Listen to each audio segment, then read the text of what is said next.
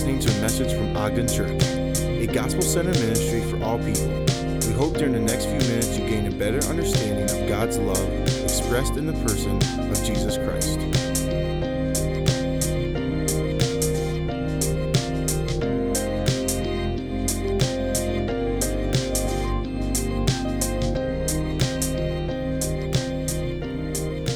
Good morning. We're so glad that you're joining us online here at Ogden. We know this is a strange time, but let me just encourage you, please interact with us. I will be asking a few questions throughout the service, and we'd love for you to comment on those things. Let us know where you're watching from and where you're joining us. God is so good to allow us to interact digitally still, even though some of us are not able to head out and be in our society at work and some of the ways we had before. And so we're entering our Easter series, and it is called Sacrifice. We're going to be looking at the biblical theme of sacrifice from the Old Testament to the New, how sacrifice has always pointed us to and made us long for Jesus Christ. And we're going to start all the way back in Genesis chapter 3, and our world's just changing. There's a ton of things happening right now. And I think one of the things that we desperately need in our lives is hope. We need hope of something greater, something more. Especially when the market's going crazy and some of our jobs are shutting down, and we're asking questions like, what's next? Where are our funds going to come from to support our families? And when this world kind of crumbles around us, it allows us to ask some of these big questions about God and eternity.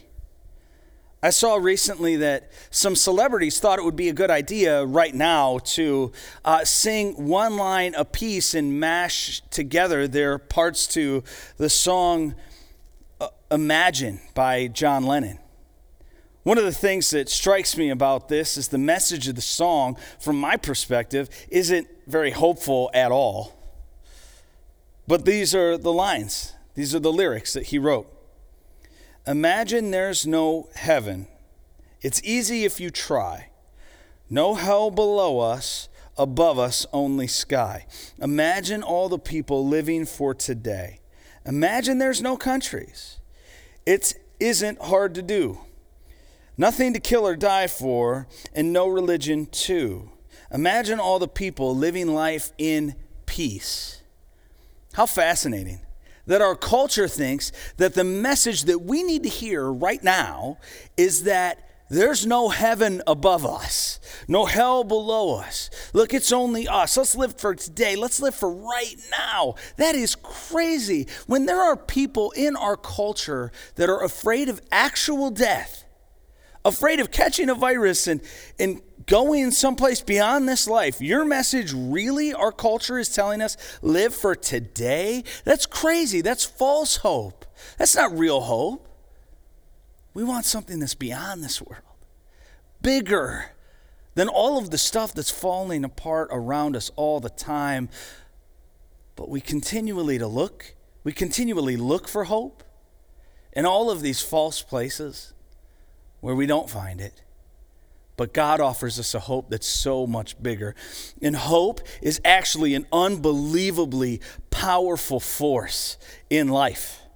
There's an incredible example of this by a scientist by the name of Kurt Richter in the 1950s. Was a Harvard graduate and a scientist with Johns Hopkins University. And he did a series of experiments using water, buckets, and rats that resulted in an amazing discovery. Richter, you see, put rats into large buckets half filled with circulating water. Being notoriously good swimmers, the rats lasted about 15 minutes before giving up and succumbing to the depths of the bucket. Now, that's not very long. The rats just kind of gave up. They thought, hey, well, this is it. We're going down. The water's coming up around us. I think this is how some of us feel, like we're treading water, trying to figure it out. But in a follow-up experiment, as the rats started to give up and sink, he pulled the drowning rodents to safety, dried them off, and gave them a brief period of rest, only to put them right back into the same bucket. The amazing part is that the rats now swam for an average of 60 hours, 2.5 days. These rats were able to push through the difficulty of what they were experiencing because they had hope of something beyond it. It wasn't like, hey, just live for the bucket, live for the water right now. It's like, no, I need to know that there's something beyond this, a hope beyond this life. This is the place that we find ourselves in right now. We need hope even in the chaos of our world. And all the time, God is working for the salvation of his people. Our passage starts in Genesis chapter 3, verse 20. Turn there with us or tap there in your Bible or your app. Adam named his wife Eve because she would become the mother of all the living. This is a fascinating passage right here. This is not the verse that we expect to see because Adam and Eve had sinned. They took the fruit of the tree of the knowledge of good and evil, and God has passed his judgment down on them, on Adam and Eve. He's given the curses that are a result of their sin. And so he said, this is what you're going to have to deal with. And this is the first time Adam does anything right after those curses. So you would expect chaos and fear and stress. And Adam says, I'm going to name my wife Eve because she's going to be the mother of all the living. How incredible. What incredible faith that Adam's not just giving up. He's not throwing his hands up. He says, no, there's going to be a future beyond this. And I know God's character. And he's going to see us through and beyond the difficulty we're facing right here and right now. God is always working toward the salvation of his people. He's always working toward that. No matter what it looks like, no matter how difficult things seem now, God is working towards salvation. Don't get caught focused right now. Know that God exists outside of this, and our hope isn't just this world. It is in heaven to exist eternally with a perfect God. In this chapter, the end of chapter 3, we see God working toward salvation in 3 stages. He works for salvation through provision. He provides for his people. Initially, right after the sin, he still provides. Through protection, he protects them from themselves in the garden. And through punishment, there has to be distance between our brokenness and God's holiness, and that's the punishment that comes forward for men and women in all of the created order. But first we see God provide in chapter 3, verse 21. The Lord God made garments of skin for Adam and his wife and clothed them. I believe that this is the first sacrifice that takes place in Scripture. We know that the wages of sin are death, that death has to take place because of sin, and Adam and Eve sinned. And God goes to an animal and he takes the life of the animal and takes the skin and covers over Adam and Eve. He takes action where they couldn't solve the problem themselves. You see, what's interesting about this is they tried to cover themselves. They sewed leaves together and tried to cover themselves, but our own coverings, our own attempts to fix our sin problem, they're never enough. And then God steps in and he provides. He doesn't say, get out of the garden just totally vulnerable. He takes the life of an animal and he covers over Adam and Eve with the skin of the animal to point us to the greater sacrifice that was to come in Jesus Christ. The real hope that we have, the blood shed of the perfect lamb. This is the first blood that was shed.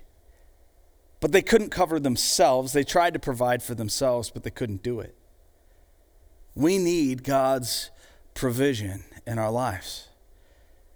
You know, I felt called into ministry when I was 16 years old. I felt like God's voice clearly spoke to me. He said, I want you to serve me for your whole life. And I just knew it. I felt blessed and thankful that that was going to be part of God's call on my life. And actually, when I was 16, I thought to myself, like, I realized a lot of people who go into ministry are going to struggle financially, and, they're going to have to really rely on God, But I felt at 16 that I was blessed to have a family that had some affluence, had some money, that I was going to be able to kind of have my cake and eat it too, go into ministry but be provided for financially from my family. And I go off to seminary, and then in 2007 and 2008, an economic time happened that wasn't completely dissimilar from what we're going through now.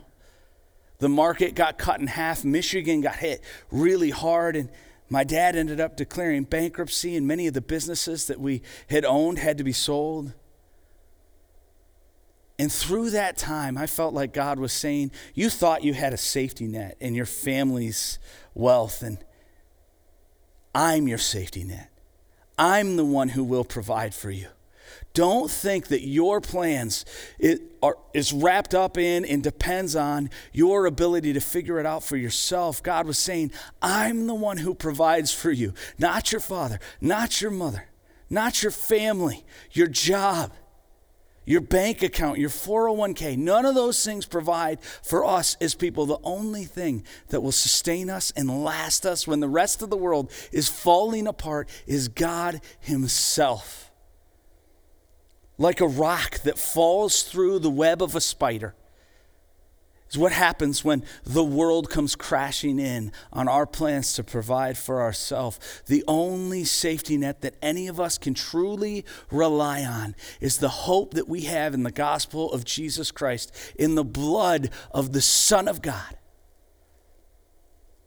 whose economy never gets cut in half. His stock market never is affected by the things of this world. And one of the blessings that happens right now is God reveals the falseness of the things we put our hope in. So right now, I don't know where you are, what you find your hope in, your safety net in. But I would just encourage you to type in the comment section what you find yourself trusting in. Is it your job? Is it your retirement fund, your home, your family? Because for me, the truth is, it's my family most of the time. Is the idol that I'll bow down to and I'll say, hey, if this is good, then I'm good. That's not true. That's not the hope God calls us into. He says your hope needs to be bigger than your family, bigger than your job. So as we do this thing online and we connect with each other digitally, I would just encourage you, be courageous, be honest. Where do you put your hope in this world? Is it your job? Is it your family? Or is it God? Because he is the only hope that will last, the only thing that will truly provide for us. One of the things I did want to point out is in the first service, we had darn near 100 comments. So we want to be really encouraging you to engage with us. We can't let the first service people outpace us second service people. Maybe you'd like to sleep in a little more, but let's wake up those fingers and comment as we go. God's always working for our salvation. The first way is he provides. The first sacrifice in Scripture takes place when he takes the life of an animal and he provides covering for Adam and Eve. Then he protects them. He protects them in the next verse, verse 22. It says, then the Lord God said, the man has now become like one of us. The first person, plural, personal pronoun is used as sort of a foreshadowing of our understanding of the Trinity, the Father, Son, and Holy Spirit, always existed together through creation, has become like one of us, knowing God, knowing good and evil. He must not be allowed to reach out his hand and take also from the tree of life and eat and live forever. Two forbidden trees, the knowledge of good and evil and the tree of life. Adam and Eve took from the knowledge tree, and now they're able to understand good from evil, but are corrupted in evil themselves. And God says, look, we cannot let Adam and Eve, evil people now, take from the tree of life because they would exist forever in an evil state. They would become evil. And God says, no. We cannot allow them to exist forever in that state. And he removes them from the temptation that they proved they were unable to handle. It would be like if you were in a 747 plane and it's full of people and you're flying through the air. And a toddler comes up to the cockpit where the pilot is, and they let him sit in the seat, and they're like, hey, whatever you do, don't touch the control wheel. We just don't want you to do that, because that'd be dangerous for everybody on board. And the toddler reaches out like toddlers do, right? Like, whatever, pilot, I got this. I can fly this plane. They grab the wheel, starts to jostle the plane. The pilot grabs the toddler and removes them from the cockpit because they've proven that they cannot handle being near this powerful place. And God says, look, you cannot exist in an evil state forever. I have to remove you from the temptation of this tree, because one of the things that we struggle with as people in sin is arrogance, is the sin of pride, thinking we don't need God. We can handle these things on our own by ourselves. God needs to protect us from us. That's one of the things he does here. He says, no, we need to remove these evil people from the possibility of living eternally in an evil state. And then the punishment comes. The punishment is handed down in verse 23. It says, so the Lord God banished him from the Garden of Eden to work the ground from which he had been taken. Adam's like, hey, you got to go work the ground now. And it's going to be hard, and the curses are handed down, and it's not going to be satisfying. Work before in the garden was a satisfying practice. You're able to be satisfied by what you did, but he's like, no, you're going to go work the ground now. Because God is holy and perfect, he's going to send Adam out in a way, because there needs to be a gap between God's holiness and our brokenness and our sinfulness. Where God is, sinful, broken people left in our own sinfulness cannot be perfectly with God.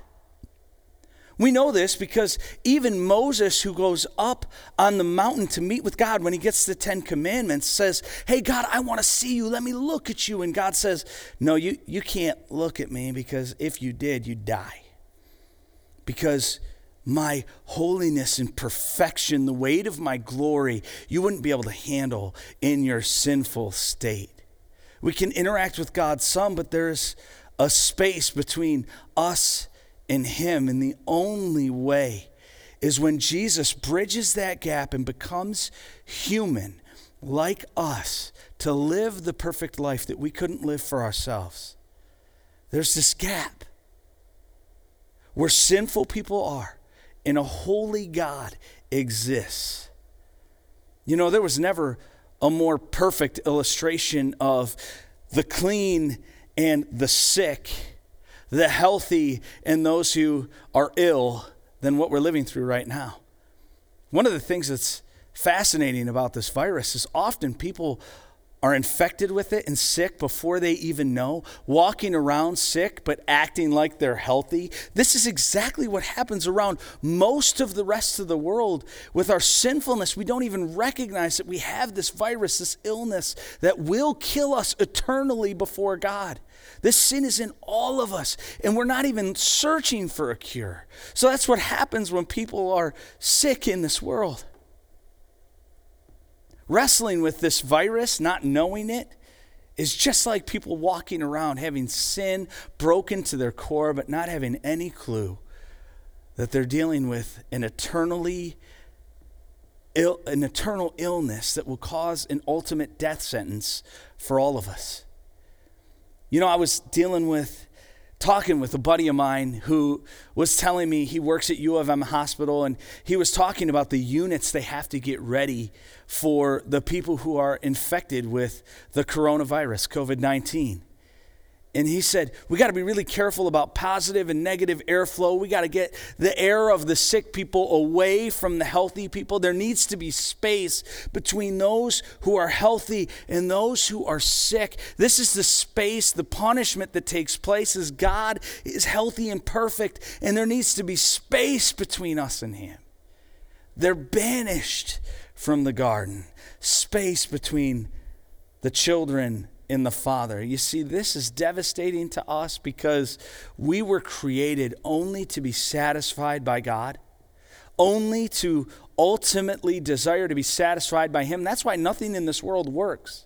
That's why we try to find the right spouse, the right family, the right house, the right job, but it always ends up leaving us empty. You see, we're separated from this God that we were created to love and be in relationship with. Verse 24, our passage concludes. It says, after he drove the man out, he banished him, and then he drives him out. It's like, no, I'm serious. You have to go. He placed on the east side of the Garden of Eden a cherubim and a flaming sword, flashing back and forth to guard the way to the tree of life. Why just guard the tree? Why wouldn't God just say, well, hey, look, I need to just destroy this tree because they couldn't handle it. He guards it. He casts them out, but he says, look, I'm not going to destroy the tree completely. You know, we need hope in this time. And this is Revelation chapter 3. This is at the beginning of the story. We see a sacrifice that God makes to cover and provide for his people. He protects them from the tree of life because they can't handle living with God forever in an evil and broken state. And the punishment is separation from God, but he protects the tree. What happens with this tree? You know, at the very end of the Bible, Revelation chapter 22 is a reference to the tree again. In verses 12 through 14, these are the words of Jesus in the prophecy in Revelation chapter 22. It says, look, I am coming soon. My reward is with me, and I will give to each person according to what they have done. I am the Alpha and the Omega, the first and the last, and the beginning and the end. Now listen to verse 14. Blessed are those who wash their robes, that they may have the right to the tree of life and may go through the gates and into the city. The city of God, the right to the tree of life. Wash their robes. So here's the hope. It's not in the economy. It's not in the job. It's not in if your company opens up again soon or makes it even. Our hope is that through the blood of Christ, our robes are washed and we're welcomed into the city again of God to have access to the tree of life so that we can be satisfied by him. So Jesus on the cross, he cries out to God, why have you forsaken me, God? Because he was cast out of the Father's presence so that we could be brought back in. He suffered the punishment that we deserved so that we could get the blessing that he earned. How do we have the right to reach out? It's because Jesus earned it for us on the cross. He loves you. He died for you. The Son was cast away from the Father eternally on the cross, bore the weight of our sin so that you and I could become sons and daughters of God. That is the hope that will carry us through whatever and wherever this pandemic takes us as a country and a world. This gospel has carried generations, thousands of generations of people through difficulties and struggles. This hope that we see in God working for the salvation of his people all through the Old Testament into the New, pointing us to the ultimate sacrifice of Jesus Christ, who gives us the right to be welcomed home as a child of God. Now, here's the deal. I don't know what you're feeling right now. I know there are a lot of emotions out there, and sometimes we wrestle with fear, anxiety, stress. And we just want to encourage you to take a second and name that in your mind. Write just that word, write fear, anxiety, or stress, or anger. Write those things down in the comments section, but don't just write that, because God doesn't just leave us there. Remember the words in verse 12 where it says, look, I am coming soon. Just write fear, he is coming soon. Stress, he is coming soon. We don't succumb just to that emotion, that feeling that maybe does feel dark, maybe does feel stressful, but our Savior, he's coming soon. He is coming soon, and he will not leave us forever in the darkness of pain and stress. He came to this world to prove his goodness to you so that we could get what he deserves. Stress, fear. He is coming soon. My Savior is coming soon. Write it down in the comments so we can care for each other, be praying over each other as we struggle through this time. And I want you to know that God's not done. He has seen his people through worse. He'll see us through this too. God, he's good. And through all things, he's working for the salvation of his people. No matter what you're dealing with, he is coming soon. Let's pray and then we'll close. God, we praise you that your word is true and it's good all the time. Help us to lean in to who you are, to rest in your grace and your goodness. Trust your character over what we see. God, we love you. We trust you. Our hope is in you. Carry us as a church, as a people, through this season to be a beacon of light in the darkness of the world. We lift this place to you. We lift our hearts to you. Be with those who are struggling through sickness or pain or loss. Help them to know that there's a God who died so that they could be set free from the struggles and pain of this world. True peace and hope is only found in you. Reveal that to us as a country, as a nation. We love you, Lord. It's in Christ's name we pray. Amen. Thank you so much for joining with us this Sunday, and we pray that you would have an incredible week. Join us again, same place, same time. We look forward to seeing you next week. Talk to you later. We hope you enjoyed this message from Ogden Church. We would love to have you join us on Sunday mornings at 9 or 10:30 a.m. If you would like any more information, you can find us on Facebook or at ogdenchurch.org.